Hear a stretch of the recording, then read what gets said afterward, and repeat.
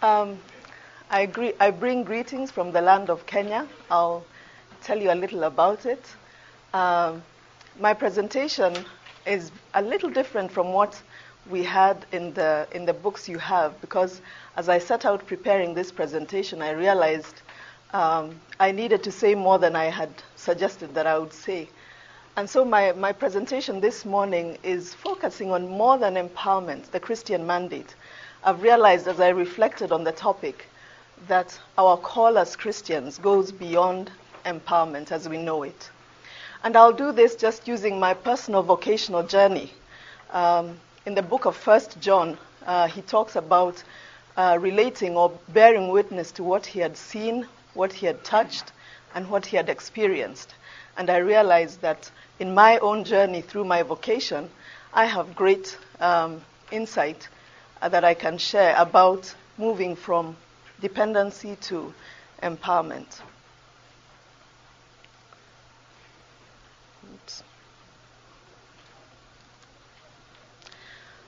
Just for those who don't know Kenya, a bit of background. Kenya is in the central eastern coast of Africa.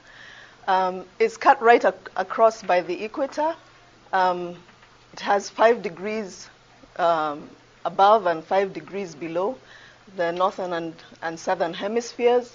Our capital is Nairobi. We have a population of about 500,000, or about 38 million people, and an acreage that's very close to Texas in comparison. My journey begins, and my journey began in the mouth.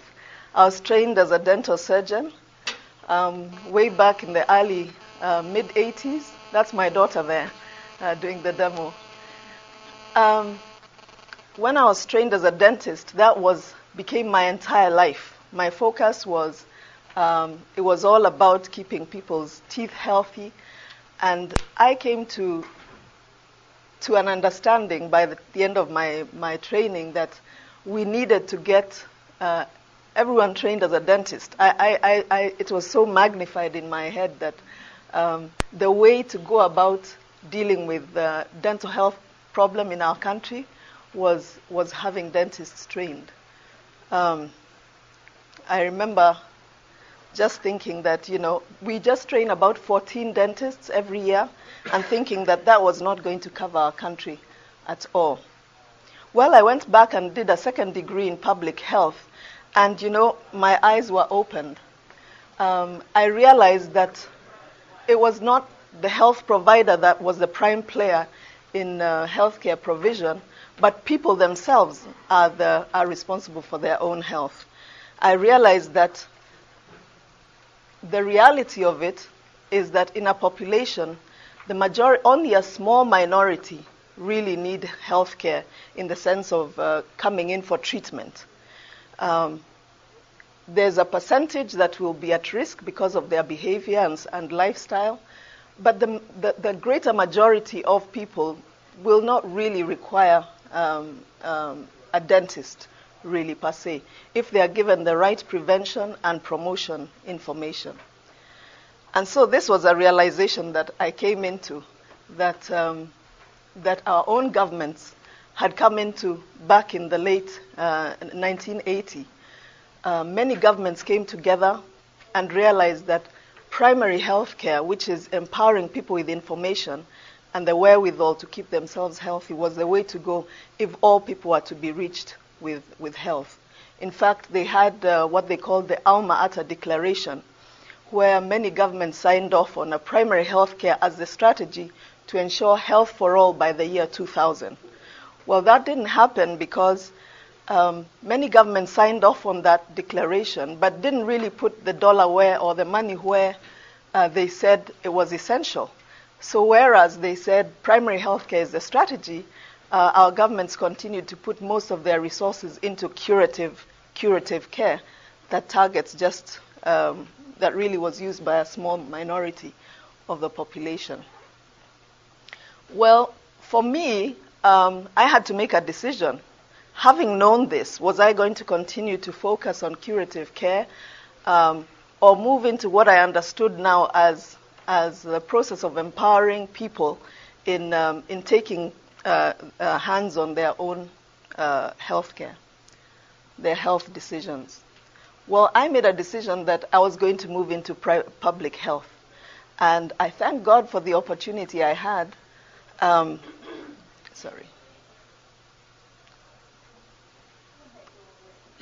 To work with Johns Hopkins. But before I go to that, I want to just share the definition of empowerment as I understood it.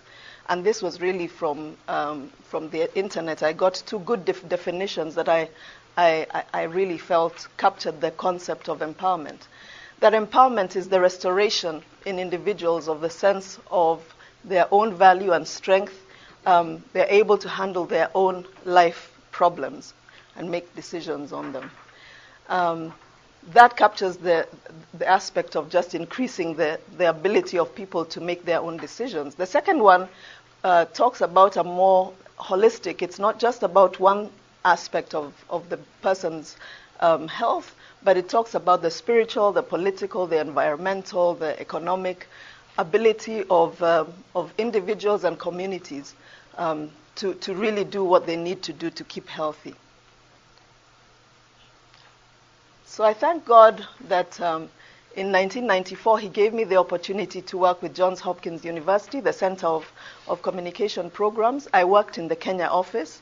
I was responsible for a number of programs that targeted communities through governments and non-governmental organizations, enabling them to understand what the issues around specific health issues were and how they could make responsible decisions.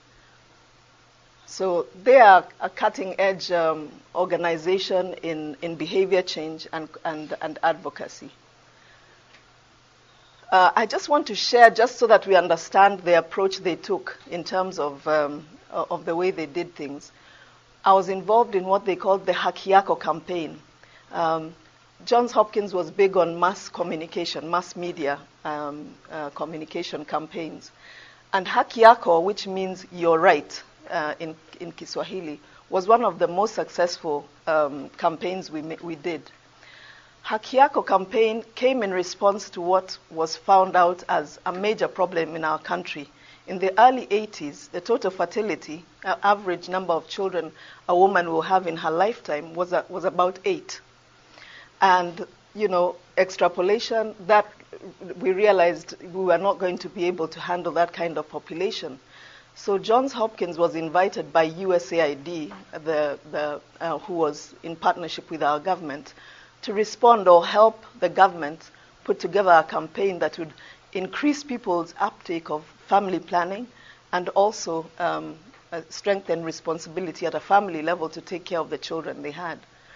So in response to that, they went about a lot of research, did a real understanding of what the communication gaps were, found two major things that spouses were not discussing around family planning issues, and also that healthcare providers didn't have accurate, or many didn't communicate that family planning methods were safe and effective. And so we had a fabulous campaign. This just captures one of the times we had street meetings where people would come together, and there would be a lot of education, a lot of drumming up support for this way of looking at things. Talk to your partner. That wasn't happening. Go to the clinic for family planning methods. Well, it was in 10 years the total fertility came down from 8 to 4, and it was remarkable. So that, and the Demographic and Health Survey of 1993, we were down to 4 children per woman. Johns Hopkins believed in empowering nationals in a sense, in that they didn't come and settle. They didn't manage the program. They had nationals look after the program. I was in charge of the program with the country director. We brought together organizations that were involved in reproductive health to manage the program and implement it. We used healthcare providers and it was really a good model for development communication. It was, as I said, a multimedia campaign, a lot of mass media, but also a lot of interpersonal and group communication. There was a training of community-based distributors, healthcare providers. We streamlined the referral systems. And as I said, the management was by a consortium of organizations involved in reproductive health. One of the things that, this model was taken up by a lot of organizations who funded projects. We did the same with what we called the Kenya Youth Initiatives Project, that was also created in response to problems that were found with young people in the area of making decisions to prevent unwanted pregnancy and contracting HIV and AIDS. The second program, actually, I won't go into the details of it, but the model was really similar. But it was proposed as a UNAIDS best practice project, as well as I was also proposed as to have an award for the Martin Luther Award because of my involvement with the project. So very successful. But just so that we take away what the focus is, this project was a JHU PCS initiated, although in response to a real need in the country. It was developed and implemented by Johns Hopkins. It was funded entirely by USAID through Johns Hopkins. At the end of it, as I said, we had remarkable impact. But for a time, in our last DHS, that's a demographic and health survey, we found that the trend is going upward again. We have an average of 5 to 6 children per woman now. And that tells us that unless such campaigns continue or we do something differently, this is not something that will last. At the end of the day, there was empowerment for a time for those who were involved, but again, once the input stopped, then there wasn't that continuation. Well, we received a lot of kudos as Johns Hopkins. I mean, we were really the name on everyone's lips because we had done it. Not to say that's bad. Well, towards the end of 1999, the direction of my vocation changed because I was called. I know we are all called. As Christians, we are all called to serve our Lord. I had never to that point seen my work as part of my worship and how I did things. But in 1999, the Lord began to speak to me, and this is some of what started to prime my heart to want to hear from Him. He said things like, "How long will you continue in your simple ways?" And I started for the first time realizing, one, getting restless with, yes, there's this campaign, you do it, but you know the heart of the matter is, even if a woman has 2 or 4 or 5 children, what does that really, if this woman decides to take care of them or not take care of them, at the end of their life, you know, there needs to be something more than you physically achieved a number of children per woman than you know, and it making it more meaningful. I remember the Lord saying to me that at the end of your life, you might have nothing, you will have nothing to show for it. And I was restless with that because I thought I was doing pretty well. I say I hadn't made the connection between work and my life as a Christian as such, but I used to do various things. I prayed a lot. I was invited to speak occasionally, and I did that. I helped people. I didn't see where the gap was at that point. But then I came to realize that unless something had eternal value, you know, as I said, it wasn't just about changing or addressing the health issues of someone, but going beyond that. Unless what I did had eternal value, it was not really achieving for the kingdom of God. And I realized my call was to be a vessel in his hand, to bring health and healing and wholeness and restoration and transformation to individuals and communities. The scriptures were proof to that. Colossians 1:19 speaks about the reason why Christ came, why he died on the cross. And, just to read that scripture, for God was pleased to have his fullness dwell in him, and through him to reconcile to himself all things, whether things on earth or things in heaven, by making peace through his blood shed on the cross. And so following that call, the Lord opened the door for me to work with an organization that really captured that heart, the heart of that matter. Because as a medical profession, Life in Abundance, where the Lord has me serving now, captured both the medical and the holistic dimension of empowerment. And Life in Abundance serves among the poorest, the most vulnerable, the homeless, the marginalized, really to bring life and to bring it in its fullness, as John 10:10 will tell us. Serving to empower for us means that through the church, we obey the Great Commission, which is to go into all nations, and also and then the Great Commandment, which is love God and love one another. To preach Christ in deed and also in word. It helped me to understand truly that we're looking not at one aspect of man, but the totality of man. That it's about peace with God, peace within, peace with our fellow man, and even with the environment. I just want to share some of what we do. We serve among the poor, and this is a church in the eastern part of our country. This church, you may not see very clearly from the picture, has a mud, this is mud, we call it mud wall, and then iron sheets on top.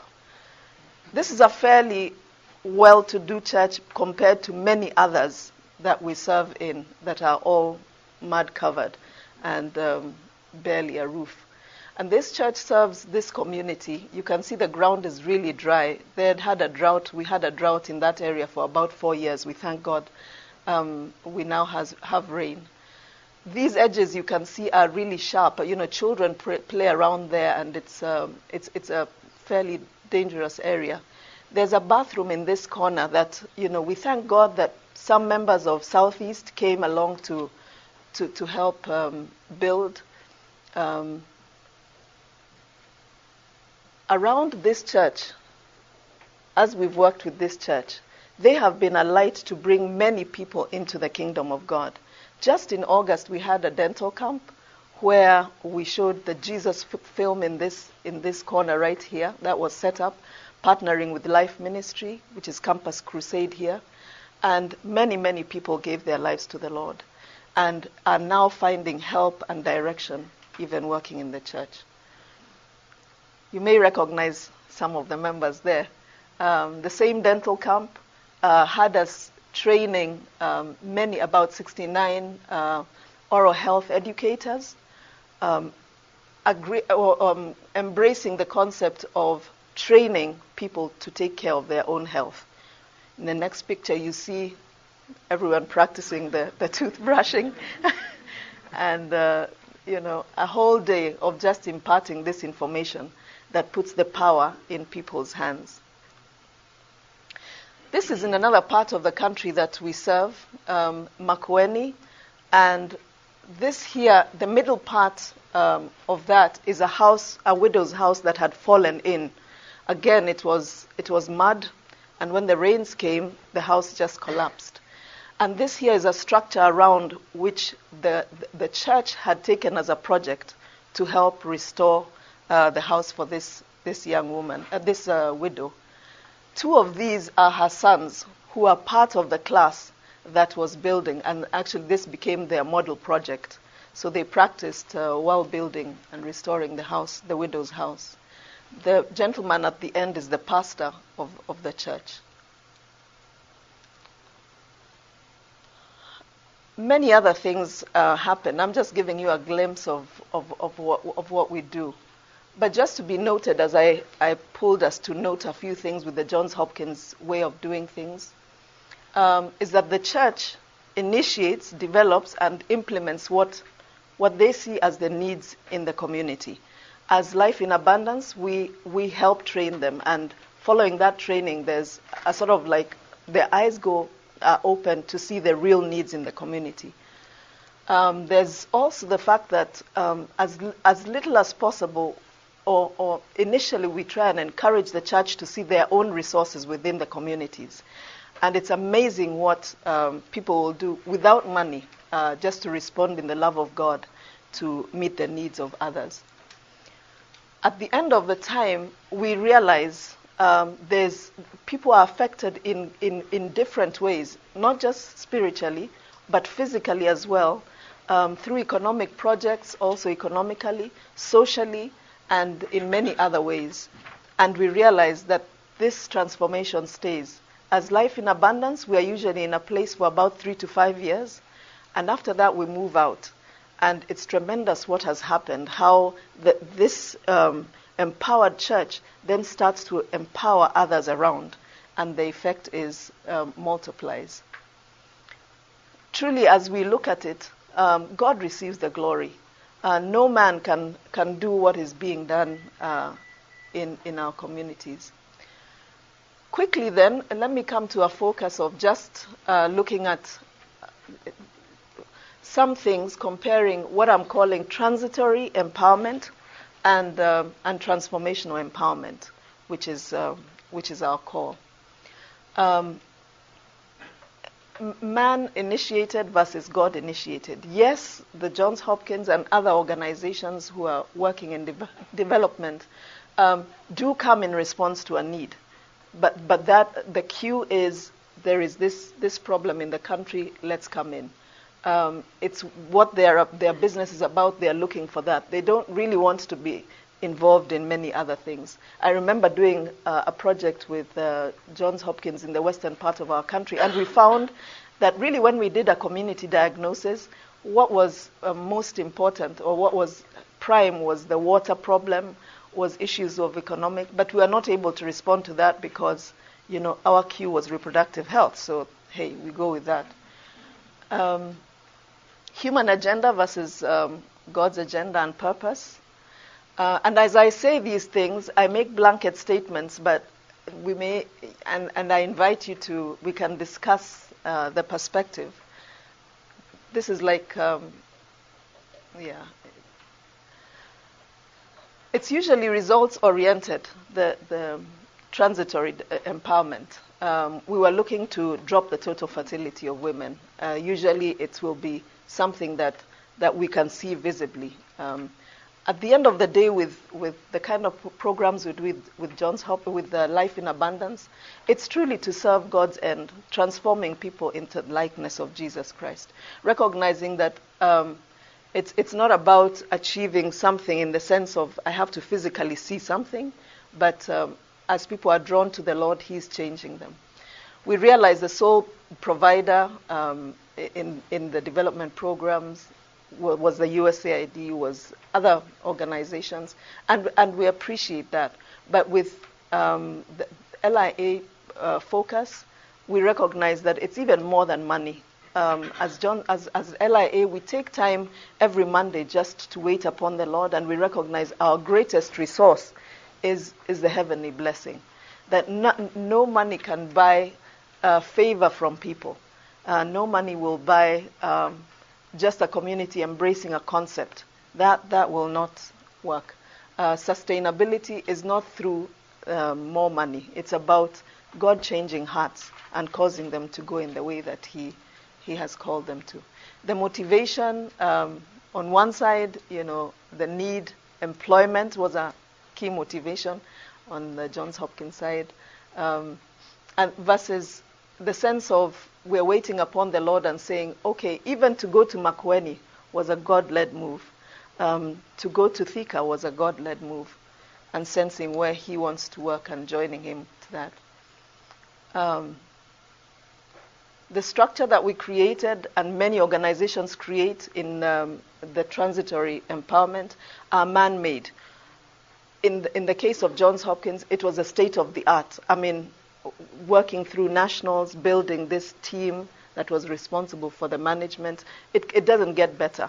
But on this other side, on the Life in Abundance, we recognize that the church is God's embassy, really, for bringing light and life. And so we choose to go that way.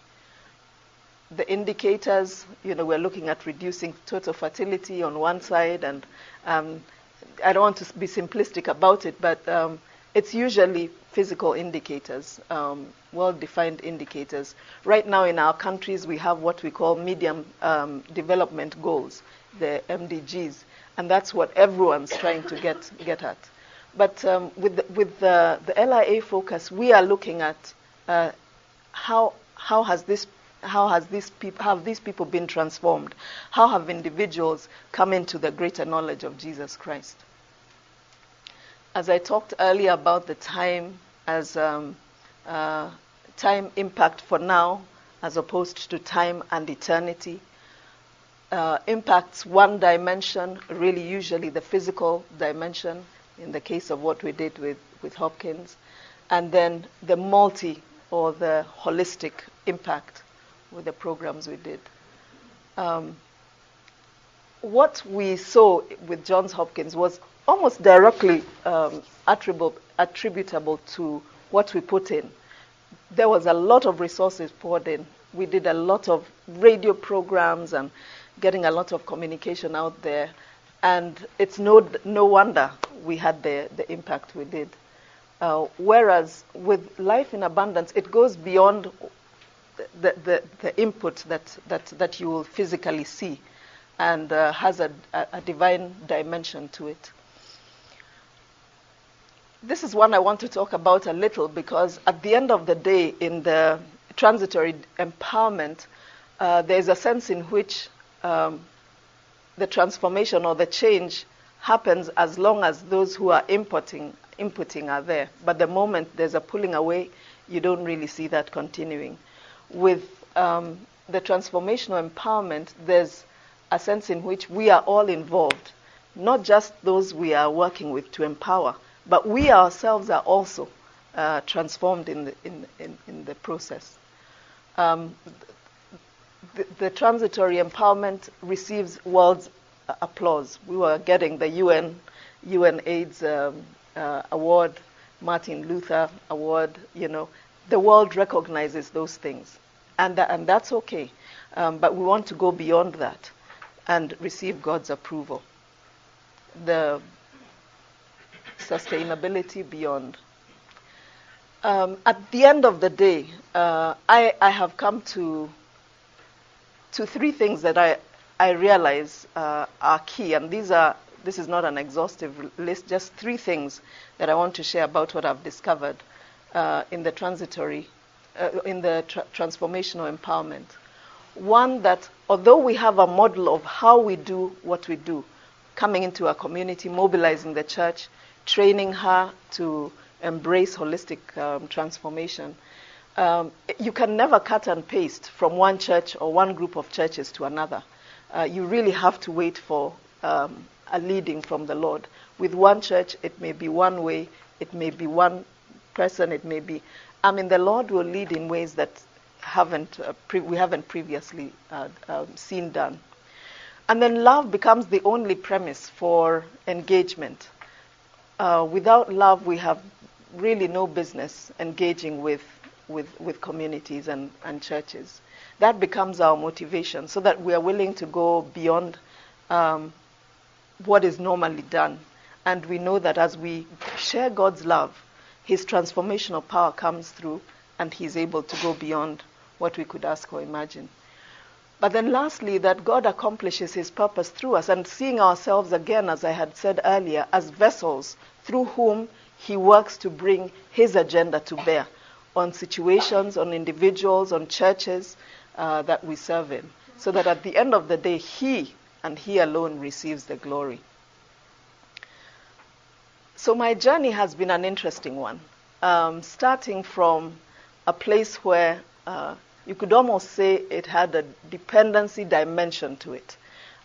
Dentistry, clinical dentistry, just focusing on people must come to the dentist to be kept healthy.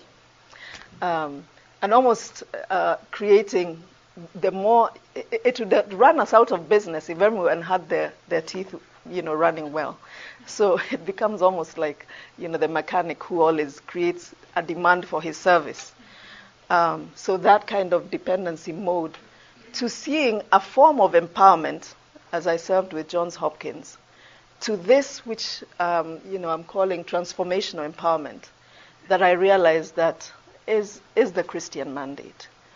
I just want to share as I close that last week, for about 10 days, I was in Jamaica.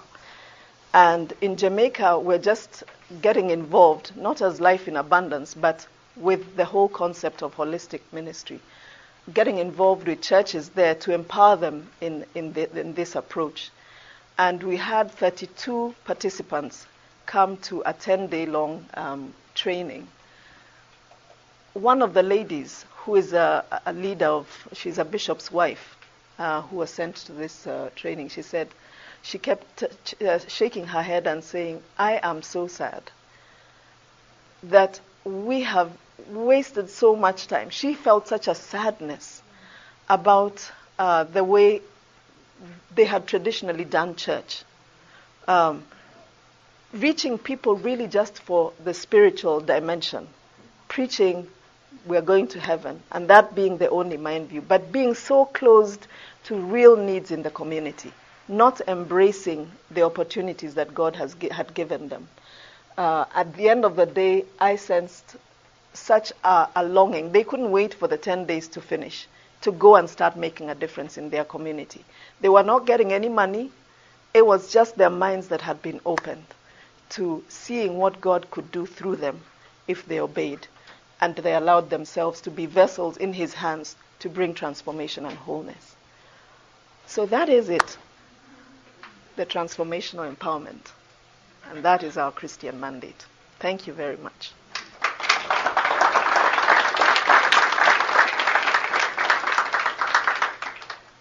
I invite any questions or comments or discussion. Can you tell us a little bit more what your ministry is doing?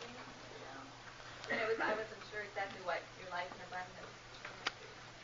Okay, Life in Abundance was set up to respond to the call for holistic ministry, which means, yes, beginning with the spiritual dimension, recognizing that evangelism and discipleship is key, but going beyond that to respond to real developmental needs in a community.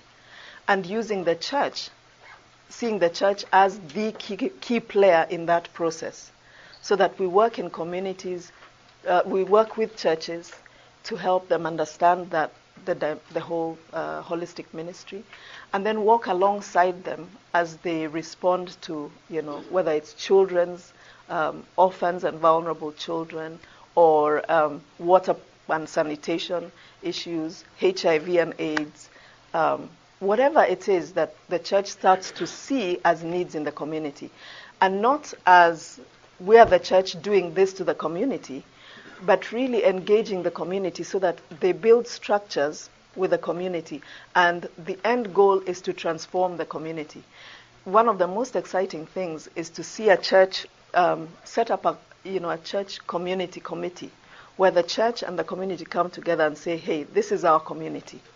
These are our children who are suffering. These are orphans. These are widows who need help. And then planning on a strategy together so that the community owns its responsibility and moves in a direction that they decide to move together. Yeah. And then we as Johns Hopkins are facilitating that process. We see ourselves as midwives. Life in Abundance works in 7 countries in the Eastern Horn of Africa. So starting with Egypt, Djibouti, Eritrea, Ethiopia, Sudan, Somalia, and then Kenya. And we do this, we use the same strategy. In some countries, though, we are not able to work with the church directly. So we'll work with a Christian organization that will do community-based work and do the same process, the same approach. No, No, you're completely separate. completely separate. Oh, Th- you that- mentioned them in that, and I was like, oh, okay, you have sorry. to get them to agree. Oh, sorry. Yeah, I should. Yeah, life in abundance. How do you make connections with the church? Did they hear about you? Do you have, friends? How did it get started? I mean, I'm sure now there's How it got started? Yeah, how do you sort of Yeah, respond. Okay, let me answer those two. How it got started was our president, Dr. Florence Mwindi, who will be giving a plenary after this. The Lord spoke to her and gave her a vision for responding to the whole person, so physical, spiritual, and the whole dimension, and called her to serve among the poor. So that was where she went. Led her to Ethiopia, and there started with a church, opened an opportunity for her to speak, to work with a church. How it happens from community to community is different. There can be the man of peace who comes and says, we need help in our community. There can be, this is an area. It usually comes from an invitation from the churches and our response to that as we wait upon the Lord. Right now in Kenya, the moment people start to hear about it, we have 3 different provinces that are wanting us to come and work with them, but we really are waiting for, a confirmation from the Lord and saying this is the way we should go. Yeah. Yeah. How does it work in the Muslim communities? Through these para-church organizations. In 3 countries that we work in, I believe it's Djibouti, in Egypt, and Eritrea, I think. We use the para-church kind of organization. And actually, in those countries, we're registered a little differently than we are in life in Kenya, where we have an open Christian community.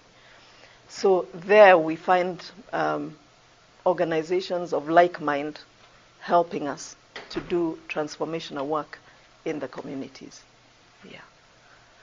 It's interesting though, because the couple that's working in Jamaica right now worked in Egypt, and they were sort of undercover of the Anglican Church.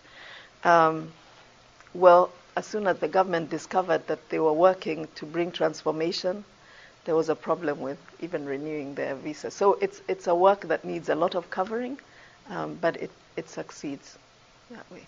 Yeah. Do you work in the refugee camps? We do in some countries. Egypt started off in a refugee situation, but that will not be our typical. That's not a typical place. Permanent. Because the refugee camp is not permanent. But we recognize, you see, the permanence is in the lives transformed. In fact, with the Egypt situation, some of the people they reached were Ethiopians who have then gone back to their country since and brought a lot of transformation there. So it's a mission field come to you. Yeah, it is. Yes, ma'am. What you mentioned the 10-day training. What kinds of things are included in that training during the 10 days? Okay. The heart of it is to bring the individual to a place of transformation. These 10 days that we had, for instance, had the participants share their journey of life. So each participant will trace back from where they started, what they've gone through. And in that way, the group also ministers to this individual who may have gone through hurts, through difficult times, just to see that, ministry is not about doing, it's about being. So that as someone is transformed, they are able to transform others. You're able to be a vessel that will represent Christ. But beside that, we train on spiritual mapping. We train on how do you engage the community, what are viable structures. We train on environment. We give them starter lessons on things like primary health care, on the works. There are over 50 different topics that we train on. We especially focus on worldview, because a lot of times people are tripped up by the way they think. As a man thinketh, as the Bible says, so is he. And so that's the area that we focus on a lot. They're also taught how to be in team. That's another great focus, how to work in teams. We take time to look at issues that frustrate team effort and help them understand that we are better together. So through a period of 10 days, and it's really with an approach that helps us focus on the learner, hear the Spirit from day to day. So for instance, in the 10-day training in Jamaica, we had a program lined up for them, but as we began to work with them, we realized that, Jamaica is a country that has had a lot of brokenness in families, and we needed to work more in that area. So we'll change the schedule as it goes along. It's adult learning, so that it's not me standing here to lecture.